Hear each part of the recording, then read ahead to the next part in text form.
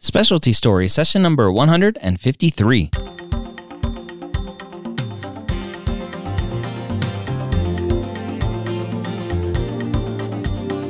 Whether you are a pre-med or a medical student, you've answered the calling to become a physician. Soon you'll have to start deciding what type of medicine you'll want to practice. This podcast will tell you the stories of specialists from every field to give you the information to make sure you make the most informed decision possible when it comes to choosing your specialty.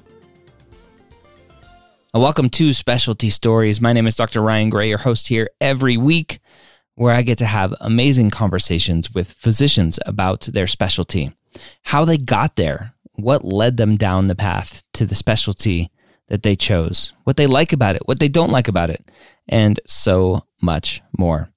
Our guest today is no different. Dr. Aaron Nelson is a child neurologist, an academic child neurologist who's been out in practice for about 7 years now.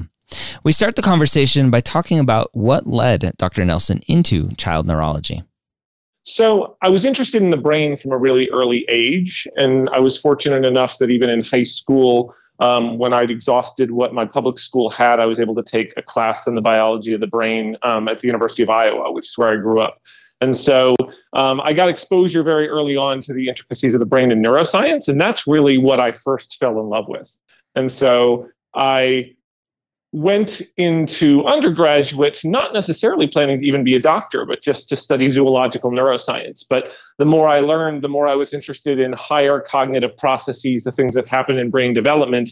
And it was just a natural evolution to decide to go into medical school. And originally I was planning to be an MD PhD.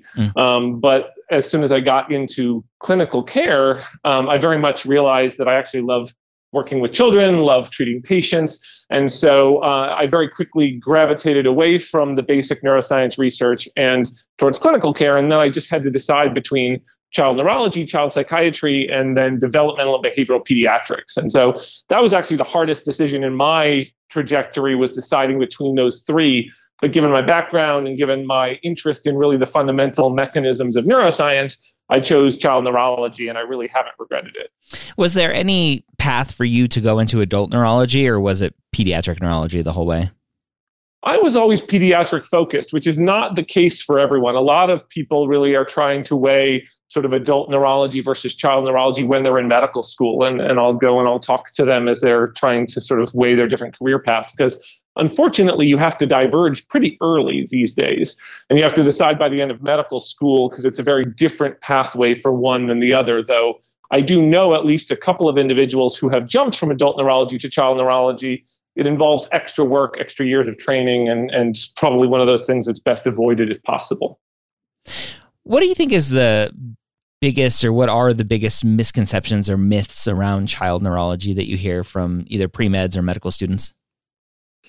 Well, the biggest myth that follows neurology in general, but particularly child neurology, is the notion that you're diagnosing, but there's a lot of things that you diagnose that you can't treat. Yeah. And it's not untrue that there are certainly cases like that. And when you have a child who's diagnosed with a sort of untreatable or sort of irrevocably progressing disease, you may not be able to arrest that disease process, but there's still a lot you can do to improve the quality of life and to sort of help the family as a whole. But more and more, a lot of what we do, we really can treat, and we really can make a difference. I do epilepsy, and there's a huge difference in terms of if you treat someone's seizures versus if you don't. But really across the board in child neurology, more often than not, there's a lot we can do. Why do you think that stereotype persists, both just child and adult, that like, good news, we found where your lesion is, bad news, we can't do anything about it? I think there's a lot of historical bias, because I think that's a lot of how it used to be. I think a lot of it was figuring out, this is the problem, whether it be a stroke, whether it be ALS on the adult side, whether it be these sort of rare panoply of genetic disorders that you see in children but can see in adults. A lot of the time it really was true. And it's more with the recent innovations in understanding the pathophysiology of the disease, advances in genetics and therapeutics, that suddenly we have a lot of targets that we can actually try and treat. So I think it used to be the case. And unfortunately, when people are going through training, they're seeing people who have been out of training anywhere from no time at all to 30 or 40 years. And so you may have a different sort of frame of reference when you're counseling medical students. Yeah. And an episode or two ago, I had a discussion with a fellowship director who was talking about a study that I think everyone knows. His study was specific to his field, but in general, physicians practice the way they were trained. And so the older neurologists out there maybe not utilizing a lot of these new therapeutics and things that we can do to treat. Which is true. And it's always one of those things where you have to be humble enough to say when you don't know whether or not you know. And it's one of those things where the people who are at the forefront of the fields are always learning, and everyone needs to. And so very often, if I see someone and it's something that's outside of my most narrow area of expertise, I'll take advantage of knowing someone who does know more about it than me and talk to them and ask them, what are the latest trials? What are the things going on that perhaps not everyone would know about or you couldn't find even from a PubMed search? Yeah. What traits do you think lead to someone being a good child neurologist? Empathy and caring. Most of all, I think you need to be able to be patient with children. I really think you have to enjoy working with them and enjoy working with children across the developmental spectrum.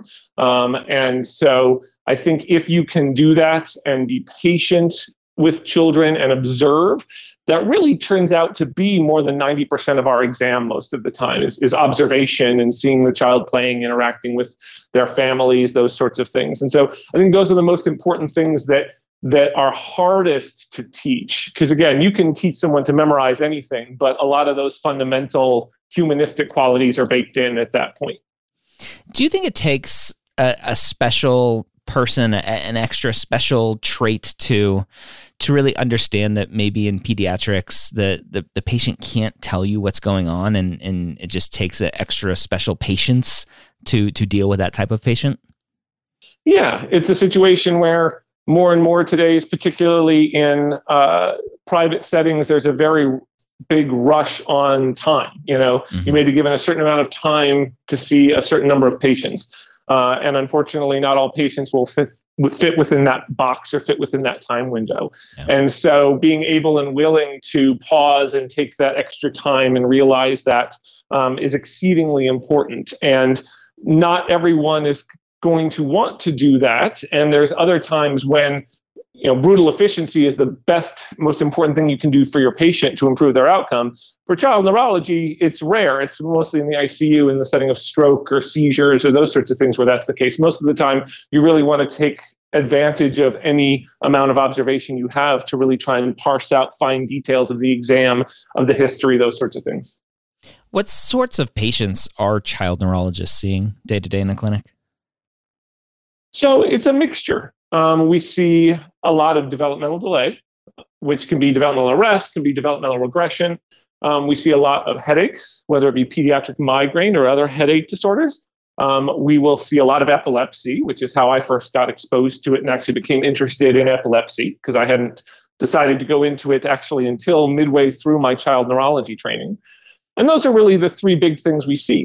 There's a lot of multi-organ syndromic disorders, genetic diseases, just because of how much expressed protein you see in the brain. So when you have a very diffuse process, it's very common for the brain to be affected. So those are some of the main things that we'll see day in and day out. Now, a lot of students go into medicine because they love the puzzle pieces. They love the Sherlock Holmes part of it, of really figuring out what's going on.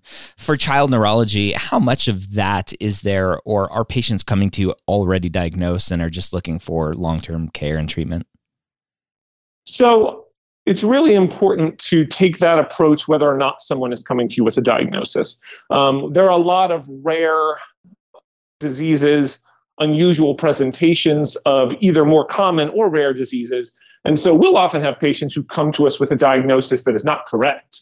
And you can do a giant disservice to a patient to just take at face value their diagnosis. I work at times at Bellevue Hospital in New York, where we see patients literally from all over the country, all over New York, who have sort of come to New York as the main public hospital. And we see a large number of children who've never really been able to have a full medical workup for their condition. So it's very common to have a patient come with a diagnosis of cerebral palsy, for example, or developmental delay, when in fact what you find is there's very specific features that may point to a specific condition, some of which are treatable. And it's very common for us to pick up things that have gone undiagnosed for years, including subtle or subclinical seizures, progressive neuromuscular problems that can be treated, those sorts of things. Yeah, very interesting. What does a typical day or a typical week look like for you? So for me, I'm sort of a jack of all trades and I go all over. So my typical days when I'm on service, which I'm on service a large chunk out of the year, in the mornings, I'll meet up with a team of residents, usually child neurologists, but also adult neurologists, occasionally pediatric residents, usually a handful of medical students. And we'll start sort of at the north end of this medical complex in Southeast Manhattan that starts with the Hassenfeld Children's Hospital, which is the main sort of private inpatient hospital, moves south through a neonatal ICU, go from there to Bellevue Hospital. And during that time, we're seeing patients in the emergency department. We're seeing patients in a general pediatric floor, in a pediatric ICU, neonatal ICU, some of them high acuity, a lot of them low acuity, but just, issues that have arisen while they're in the hospital. And so that'll be usually anywhere from an hour to a couple of hours in the morning. And then I'll settle in at Bellevue, where I run pediatric epilepsy, and I'll read EEGs while teaching how to read EEGs to usually a subset of those residents. And then when we've read EEGs and rounded on those pediatric epilepsy patients, I'll join one other attending who is co-staffing our teaching child neurology clinics, which are mainly located at Bellevue, but are for the NYU residency. And so with that, then I'll get to see a whole variety of different patients, anywhere from infants up through young adults, for their follow-up continuity of care. And so that'll usually go into the early afternoon. And then the later part of the afternoon, if I'm on service, will be family meetings, whether it be with other specialists, parents of patients, with patients, without patients, and then, of course, discussing or staffing new consults that have come in during the day. So I have to ask, with COVID happening right now in the middle of this pandemic as we're recording this, for child neurology, are you seeing anything special or different, any unique presentations of kids with COVID? So we've seen a number of different cases which are being written up even as we speak, both by our residents as well as some of the other members of the NYU neurology department. We have a whole database that is being put together of interesting cases. And so the main thing I personally have seen has been a host of acute encephalopathy, particularly with seizures, where the main cause that we can identify is COVID-19. And so we've actually picked up a number of cases where there were no outward clinical seizures, but they weren't waking up upon extubation. And so we found that they were in fact having seizures, that with treatment, then they returned to their baseline. And so it was very important for us to be involved when patients were not waking up or getting back to their baseline after sometimes prolonged intubations. Yeah, very interesting. Okay. For the student who really likes working with their hands, neurology typically isn't a field where they think procedures are involved. How much can a student or a physician be involved in procedures if they want in child neurology? So you can be quite involved. It depends on which area you want to go into. So for example, if someone wants to do mostly outpatient child neurology, but mainly wants to do procedures, then they can do pediatric neuromuscular medicine and specifically learn to focus doing EMGs and nerve conduction studies, where the bulk of that really is doing procedures and laying of hands on patients. There are, of course, the main procedures that we do inpatient, which are lumbar punctures, which anyone in any aspect of training for child neurology will get really good at. And then there's also pediatric neurocritical care, which is a very, very new field. There are fellowships in it. And those are specifically high-level acuity patients working much more closely with pediatric neurosurgery. So there's a lot more hands-on care and procedures for those patients as well. Yeah. Okay. So there's something if they like it. What does the call look like for you? Is call typically done at home? Are there emergencies where you have to come in for anything? So call for child neurology varies a lot from program to program and region to region. And usually it's dictated on how big the program is, along with how many trainees there are. At our program, for example, for the trainees in-house, there's an adult neurology night float system where there's an in-house junior neurology resident and senior neurology resident. Our child neurology trainees do that over the course of their training, but thus when they're actually covering child neurology, they're at home and they're doing home call. Fortunately, with advances in technology, they can review imaging, they can review labs, they can look at EEGs, they can do pretty much anything and everything that you would want to do aside from the laying of hands on patients. And so then they'll have to make a decision whether they can sort of work with the in-house junior neurology resident with regards to what the exam is, or whether or not they need to come in. For me personally, I'm another layer above that. So even though I'm on call pretty regularly, I typically am not having to come in as an attending. Nice. Okay. For the general child neurology population out there, do you think people have enough time for life outside of the hospital? Yes, I think it affords a really good work-life balance as long as you're careful enough to set both goals and limits. It's a situation where some people are able to work part-time, only 3 or 4 days a week, primarily outpatient. People who want to do more clinical neurophysiology, epilepsy, or neurocritical care can do shift work, more similar to what you'd imagine for an ER type situation. So you can really do everything: outpatient, inpatient, shift work, or continuity of care. And so it's just a matter of negotiating what it is that you want. In academics, it's very common, of course, also to have either a half or a full day devoted to academic productivity. So you may be doing clinical work 4 days out of week, and then have the 5th day to be able to work on whatever scholarly activity that you're doing longitudinally. Yeah. What does the training path look like to become a child neurologist? You talked earlier about how you have to kind of diverge early on. What does that look like? So the training path for child neurology has changed a lot over the last decade or so. And so it's very different now from even when I was going through training. So currently, there are 3 main ways to become a child neurologist, but there is one that is really the way that I would recommend people go. So what I would recommend is categorical child neurology positions.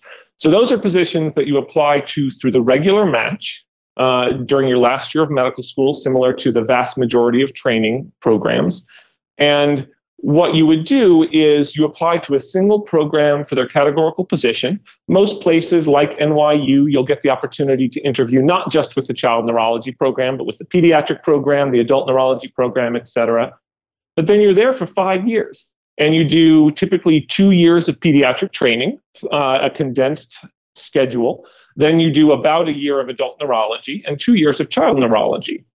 When all is said and done, at the end of those 5 years, you're board eligible to become a general pediatrician. You can sit for the general pediatric boards, as well as adult neurology boards with special qualification in child neurology. So basically, you can essentially be double boarded if you want to be at the end of those 5 years. Now, after that, some people choose to go on and do additional fellowships, which may add on time, but the core training experience is 5 years. There are other pathways. People can do a full pediatric residency and then apply to what are called reserved child neurology positions, where you're only matching to 3 years, just the adult neurology and 2 child neurology years. There are what are called advanced positions, where you match to just those 3 years, but several years in advance. That would be done for someone who knows where they want to go separately for pediatrics. But again, that's a pretty convoluted pathway. And then I do know people who have done adult neurology residency and then jumped over to child neurology residency, but then that required additional years of training as well. So I'd really recommend exploring early on and pursuing a categorical pathway of training, because then it's one match, 5 years of training at one program, and then you're done. How competitive is child neurology? It is not particularly competitive, but I'll explain more. It is very non-competitive for a U.S. medical graduate to get into a U.S. program. Pretty much everyone who wants to get into a program will. So you don't have to worry about whether or not you will get into a program. Most of the programs are very small and have a handful of positions. And so because of that, it is highly competitive at the few clearly top programs, where it's the top candidates vying for a very small number of spots. So it is competitive at that highest level, but in terms of whether or not people have to worry about board scores of a specific number to be able to match in the residency at all, it's really a non-issue. That's good. So if you want it, obviously still do well at it. How much do you think the step one going pass-fail is going to potentially hurt or help students? I genuinely don't know. I don't think it's going to hurt students. I don't think it will necessarily be particularly helpful. It's just going to shift what people look at. Yeah. I think with step one going past fail, it's going to be that much more important to make yourself stand out outside of just having completed medical school with good clinical rotations. I think it becomes that much more important to find a good mentor, have research projects, to show some degree of academic productivity, because that is something that is looked for quite heavily for child neurology applicants. And so I would shift focus to things like that to really make yourself stand out in some fashion. It's possible that people will look then more at step two, clinical knowledge. Obviously, clinical skills is currently suspended. In the past, I used to discuss the benefits potentially of doing visiting rotations at institutions, which is what I personally did coming out to New York, and my wife in psychiatry, and we found that exceedingly helpful. I'm loath to even mention it right now because it's not something a lot of places are doing currently in the setting of coronavirus. Yeah, it's interesting with everything going on. There's the potential silver lining of let's maybe think about better ways to do what we've historically just settled on because that's the way it's always been done. Yeah, it's really good to be forced to reinvent things sometimes. We've noticed a lot of benefit at NYU in terms of how we've rethought a lot of the educational curriculum. Mm-hmm. Despite all of the things going on with the pandemic, we were able to continue our didactics throughout. And we've really found that we have more participation in things like our protected didactic lectures, our grand rounds, speakers, those sorts of things, given the fact that we have a very good system up and running for video conferencing. Yeah. Whereas before it was in person and you had the people who were able to physically make it. Now we have a lot more of involvement throughout our whole network. And individuals can really make sure that they're consistently getting that education. So I think there are benefits. Yeah. Awesome. Once a student finishes their child neurology residency, what opportunities are there for potential fellowships and subspecialization? So there are a lot of opportunities. At most high-end academic child neurology training programs, I would estimate a majority of the trainees go on into fellowship. It's certainly not required. You can get jobs in child neurology without fellowship training. And in fact, child neurologists are heavily in demand throughout large chunks of the country where there's a severe shortage of child neurologists. So you don't need to do fellowship training in order to be able to get a job and including a really great job. That said, I think a lot of people do choose to do subspecialty training. The most common ones are clinical neurophysiology or epilepsy or pediatric neuromuscular fellowship. But nowadays, you can do nearly anything that you would do in adult neurology for pediatric neurology. For example, you can do pediatric headache, you can do pediatric movement disorders, you can do developmental and behavioral child neurology. About the only thing you can't really do is dementia. But aside from that. Do you see any negative bias towards osteopathic physicians wanting to go into child neurology? You do see it. You shouldn't. It's not a good thing. We don't. Where I have trained before and where I am now, I don't think there is genuinely, and people strive for there not to be. But I'd be lying if I said I haven't heard comments from people. And so it's unfortunate. But I think in some situations there may still be a bias. I would try and have us open a dialogue with any place that you're interested in to find that out. I routinely get requests for information along those lines from applicants at NYU, and I always tell them which is genuine, that it really doesn't make a difference. Because again, it's a situation more about what their pathway has been, what their background experience is, what their interests are, sort of their long-term career pathway and goals. But I think it's important to have that dialogue for DO candidates if they're applying, so that they know before they are trying to take a leap of faith at a particular institution. Yeah. And it's interesting hearing you say that. And the few, and thankfully it's few physicians who have been candid enough to say there is still bias. It's usually at these upper echelon institutions, right, where there is still a lot of status involved. And I think that is maybe the last ivory tower to fall potentially of the DO bias. But it's out there. Obviously, people are people, and there's going to be bias out there. So thank you for being honest about that. Yeah, and during my training, I have worked with multiple DO, sort of both co-residents, co-fellows, And so it's, as I said, again, it's not been my experience where I've been, because I have been working side by side with DO candidates throughout and have some in our department. But I think it is still something that if you're talking nationwide and as you're applying and casting your net, it'd be foolish to not at least think about that and try and have a dialogue with wherever you're interested in going. Yeah.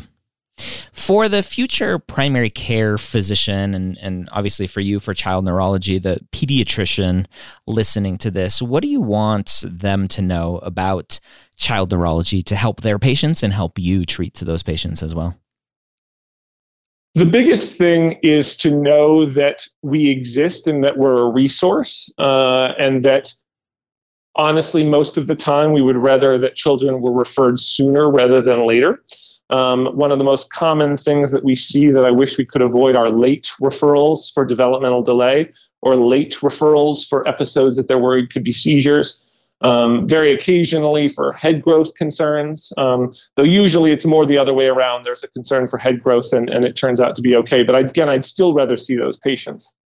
Now, it's interesting. I don't talk about it much on the podcast, but I have my own personal journey with a child that had some delays and ended up with a not a fun diagnosis. And there was that pushback from the pediatrician, and I'm good friends with her, and I don't blame her for anything. But there's always that, well, the default is it's a developmental delay and there's nothing wrong and let's wait and see. How can you teach them to have a higher kind of tripwire to send to you in the future? There's a few different ways. So the way that I think we as a group of child neurologists try and do it is through education.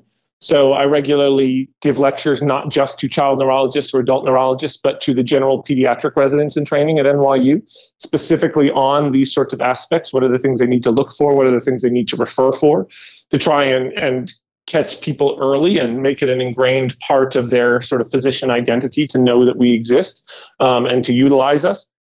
As technology changes, there's actually more opportunities with the evolution that has happened incredibly rapidly with teleneurology and telemedicine. Now it's that much easier to have a peer-to-peer consultation, physician-to-physician consultation. If you're in a location where there's not as ready access to child neurology nowadays, you may be able to get that access without the patient actually having to travel as far as they might otherwise need to travel. Within our systems, we're even trialing things like e-consultation, where if you're referring someone to child neurology, you can actually have a discussion in advance of that referral to avoid any unnecessary delays in treatment and in testing, those sorts of things. So that's what I would really try and do, is just get it normalized within the culture that when there's a question or an issue or concern, rather than erring with the side of statistics, which statistics will say that most children who have very mild developmental delay will be fine, erring on the side of maximum intervention, which is picking up everyone as much as possible, as early as possible, because we know that makes a huge difference as well. Yeah. And with what you said earlier, there's a huge shortage of child neurologists. It makes it hard if every pediatrician wants to send every kid to a child neurologist. Exactly. What other specialists do you work the closest with? So I work quite closely with developmental and behavioral pediatricians, which if I had not been a child neurologist, I probably would have been a child psychiatrist, but a close third would have been developmental and behavioral pediatrics. We will actually share a continuity clinic with them, along with our genetic specialists, one day a week, where we can see patients with genetic developmental disorders who often have comorbid neurologic issues beyond just the development. And so we work with them very closely. We do quarterly multidisciplinary conferences with them and their fellows as well on topics of shared interest. So I'd probably say developmental and behavioral pediatrics the most, though child psychiatry is a close second, and we'll often have case presentations and case conferences with child psychiatry at Bellevue, which is one of the top child psychiatry places anywhere. And they'll often see very interesting cases where the question is, sometimes this is a patient with a known neurologic issue who is having severe psychiatric issues because of their neurologic issue. How do we best approach it? And other times it's a patient presents with a psychological issue, and then we need to figure out, is it due to an underlying separate organic neurologic disease that we need to be treating, or should it just be left primarily to pharmacotreatment and therapy in the hands of the child psychiatrist? Yeah, interesting. If you could go back and talk to yourself before you started child neurology, what advice would you go back and tell yourself? To not be as stressed as much of the time. I think a lot of people who go into medicine, not all, but a lot are relatively type A personalities, prone to stressing out about things. It's a situation where medicine is very stressful.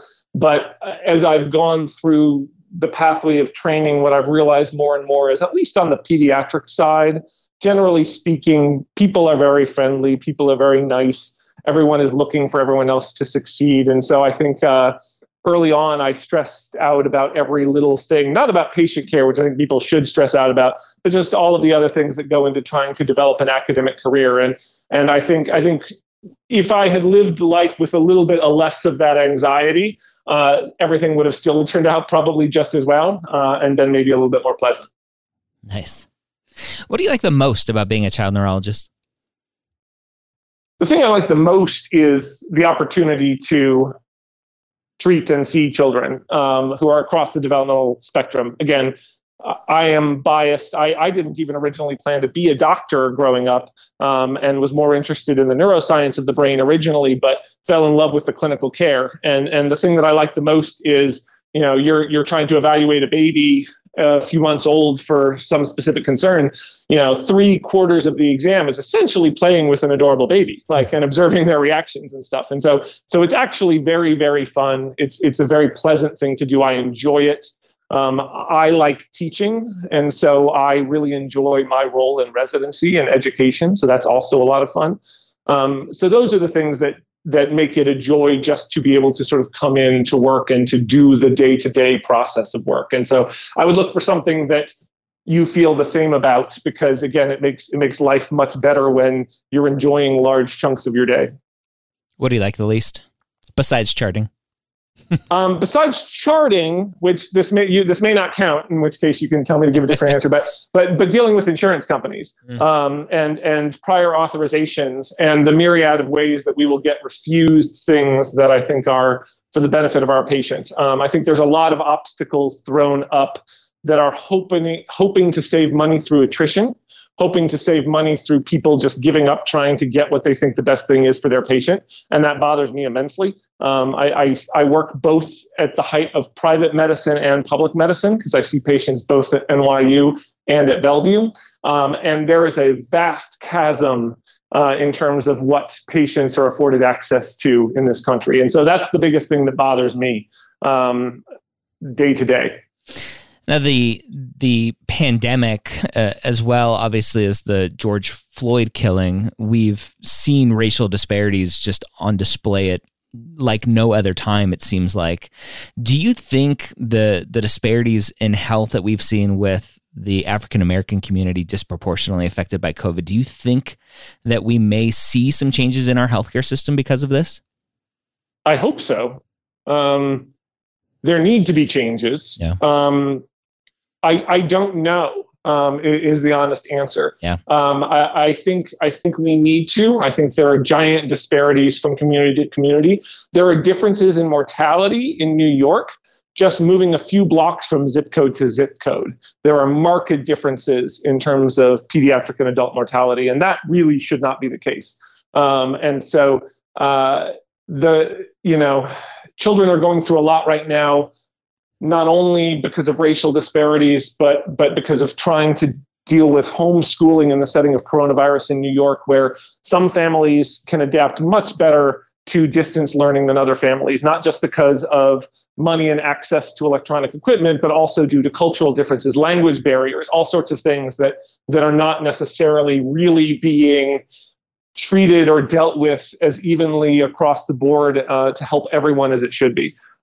So I think with hopefully the good that comes out of these protests, with any good that can come out of an incredibly tragic and unnecessary act, I think that the changes that would be enacted would be helpful, obviously, for children in those communities as well. And if there's a way that we can improve quality of life that then leads to better, I think that will lead to better healthcare. But of course, I just don't know. Yeah. If you had to do it all over again, would you still be a child neurologist? Yes, absolutely. In fact, going through my pathway, I was not particularly certain moment to moment. I sort of wove my way through each decision. So it was not a well-planned, well-charted course. But I'm very lucky and very fortunate that I ended up where I am. And I'm very happy doing what I get to do every day. Any final words of wisdom for a student listening to this, thinking about potentially neurology or maybe stuck between neurology and psychology and potentially interested in child neurology? So I'd realize and recognize that, yes, it's all the brain. And there are some diseases that are just neurology or just psychiatry by historical circumstance. But try and get a sense of the different approaches, because there's differences in terms of approaches from a pharmacological therapeutic standpoint versus mechanistic electrophysiology standpoint. So think about those sorts of things.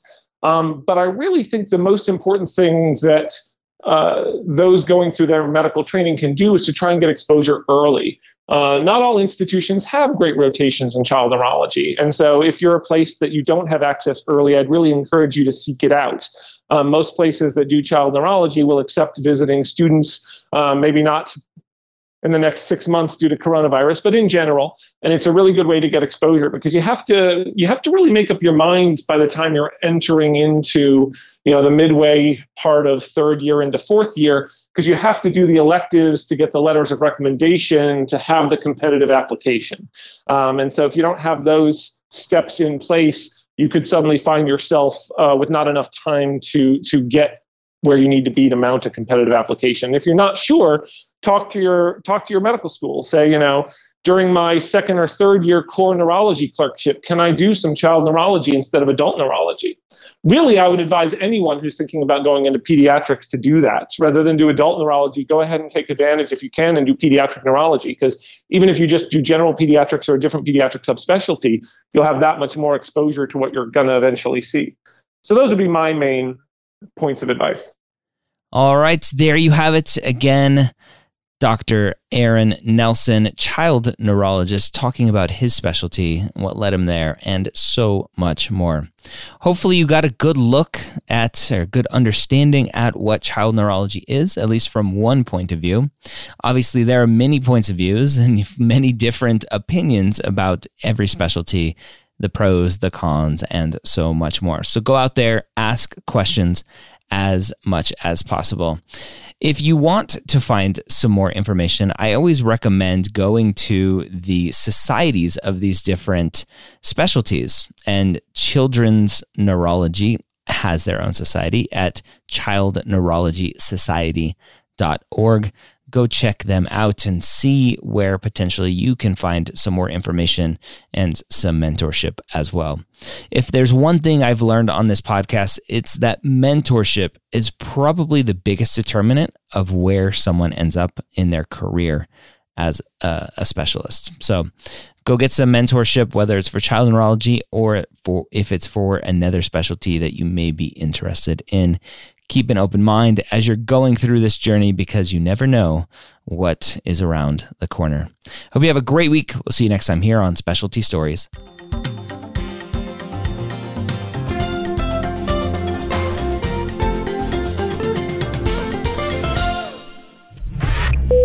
This is MedEd Media.